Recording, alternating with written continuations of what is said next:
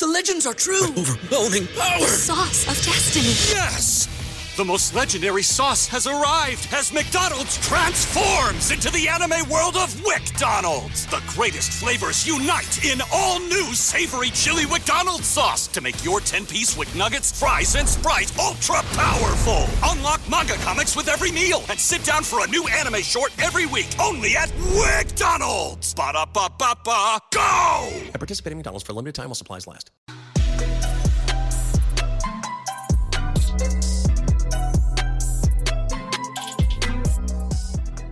TFA fam, welcome back. And today we're going to be discussing our top 36 wide receivers for week 2. So let's just go ahead and get right into it. Leading things off, no surprise, Justin Jefferson, Tyreek Hill, Jamar Chase at 3, Amon-Ra St. Brown, Stephon Diggs, A.J. Brown, Calvin Ridley, Jalen Waddle, Keenan Allen, Chris Olave, Devontae Smith, and DK Metcalf. Cody, hit us with some of your wide receiver ones this week. Yeah, man. First off, I just want to start off with Jamar Chase and just saying, like, don't hit the panic button. Like, we talked about this last week, Kev. You brought it up first, expecting Joe Burrow to come out a little rusty. He struggled mightily last year against the Browns. Now, obviously, we didn't see it going this bad, but he will bounce back. Chase also averages 115 yards per game against the Ravens in his career, and the Ravens are likely to be without Marlon Humphrey again and Marcus Williams at safety. So expect Chase to have a strong outing here in week 2. Then just throw in Tyreek Hill and Jalen Waddle. Obviously, Tyreek Hill went absolutely off against the Chargers in week 1. But now they're going to get a matchup against a New England Patriots defense that just limited Jalen Hurts to 170 passing yards. But in Tyreek Hill's 2 games against the Pats last year, he went for 8 for 94 earlier in the year. And then in the last game, he went 4 for 55.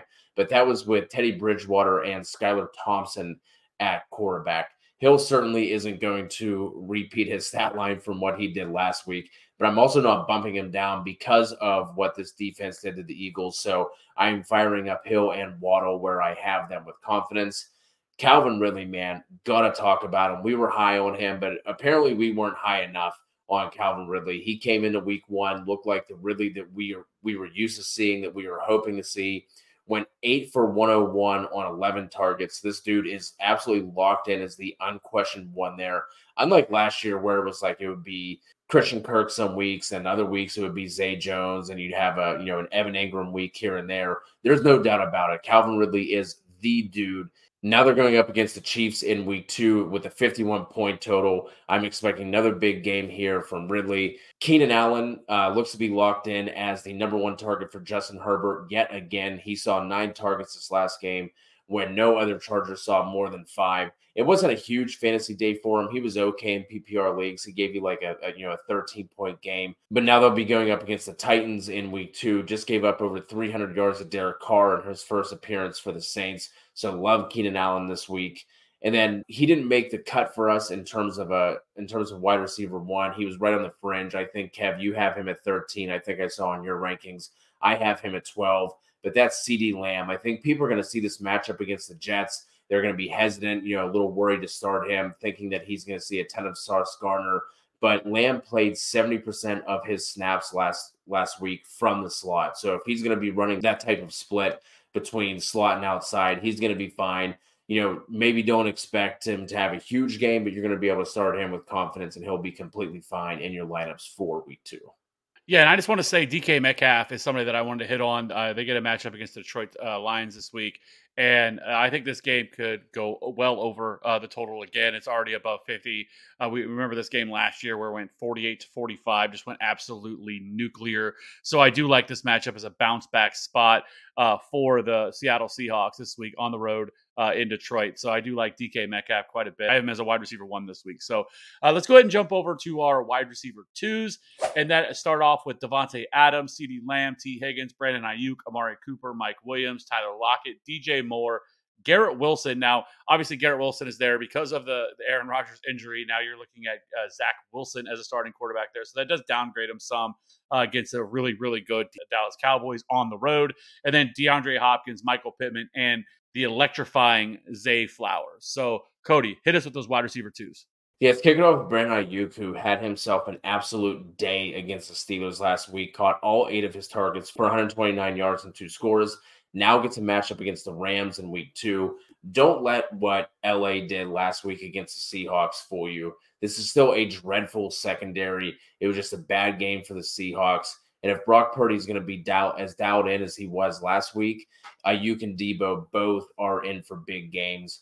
Talked about the spot that Keenan Allen was in. That also applies to Mike Williams, who has wide receiver 1 upside, although he's going to be ranked as like a mid to back end wide receiver 2 in most rankings. He'll be going up against a secondary that just gave up over 200 yards between Chris Olave and Rashid Shaheed. What those receivers have in common is they're downfield threats. That's obviously the role that Mike Williams plays as well. So I think he's going to have a much easier time here against the Titans secondary than going up against Vic Fangio, who tends to play a lot of too high and kind of just let all the plays stay in front of them. So I think Mike Williams is in for a big day. And then the last guy to mention here is Zay Flowers.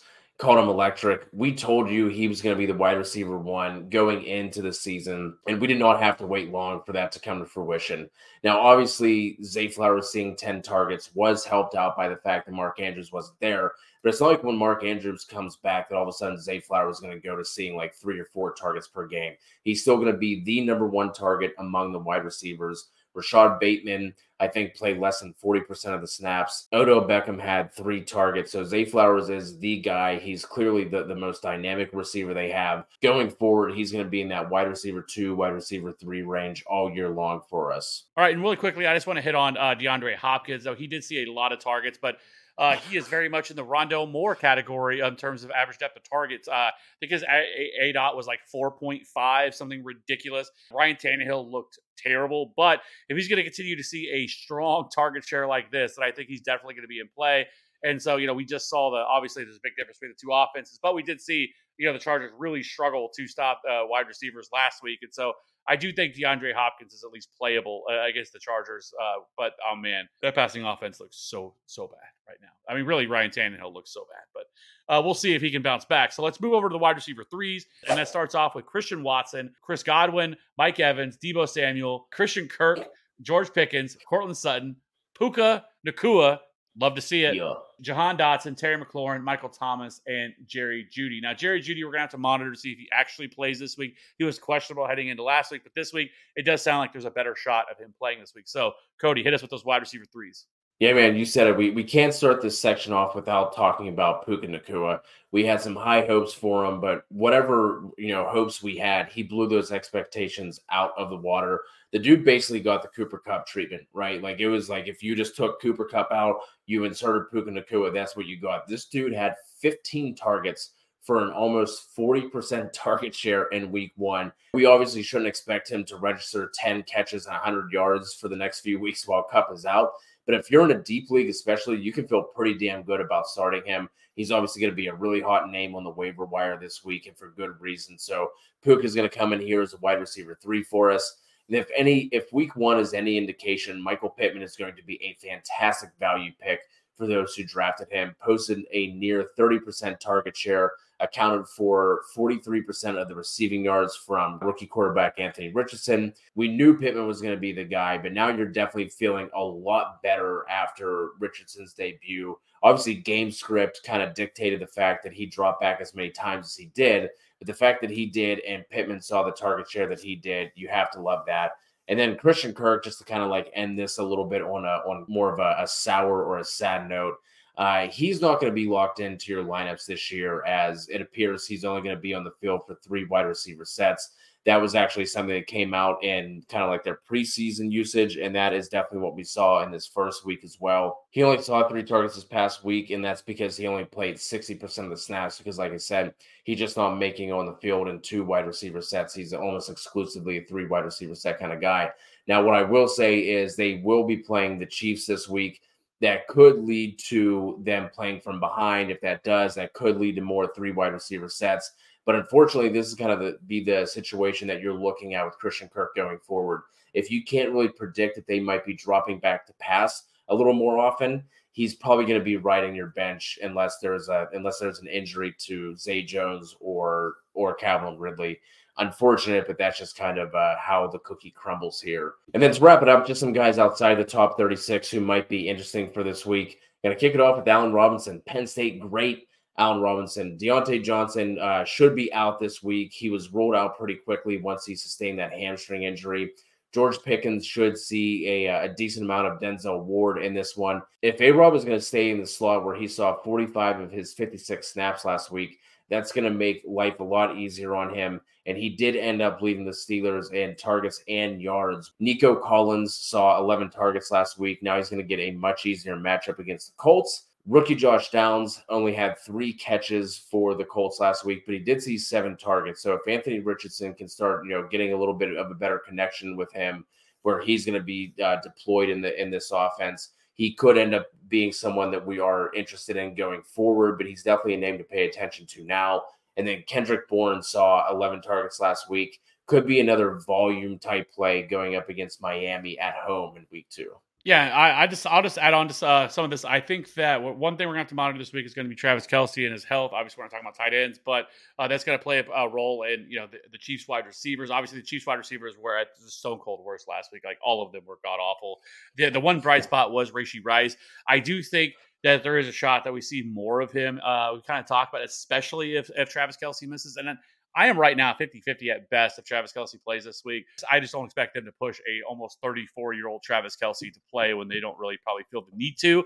And so I do think Rashee Rice actually could be the guy here. Now, I'm not going to completely bury Sky Moore. I think they do try to get him more into the game plan. I think what ended up happening is this happened so quickly. They already had the offense installed. You're not going to be able to change a whole lot in a day or two when this injury happened to Travis Kelce. I do think now you're going to see a little bit different game plan. They're going to utilize these guys a little bit differently. So I do think Sky Moore and Rashee Rice. Now, you're probably not starting Rashee Rice, but he's somebody that I definitely, if he's available, I would want to add. And then Sky Moore, I think, that actually bounced back. And everybody's buried him and left him for dead. And then Rashid Shaheed, I also think is kind of an interesting guy if you want to look to play him. Yeah. He got a lot of targets last week. Now, it's going to be game script dependent with him, but I do think that he is an option that you could be looking at playing. That being said, be sure to hit that like and subscribe button for future content. We'll see you on the next one. Bye.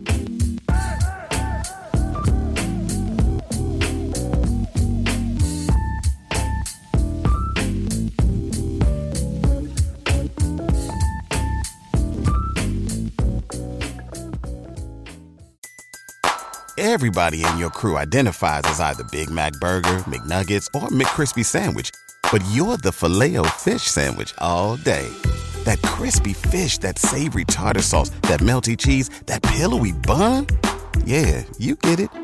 Every time. And if you love the Filet-O-Fish, right now you can catch 2 of the classics you love for just $6. Limited time only. Price and participation may vary. Cannot be combined with any other offer. Single item at regular price. Ba-da-ba-ba-ba.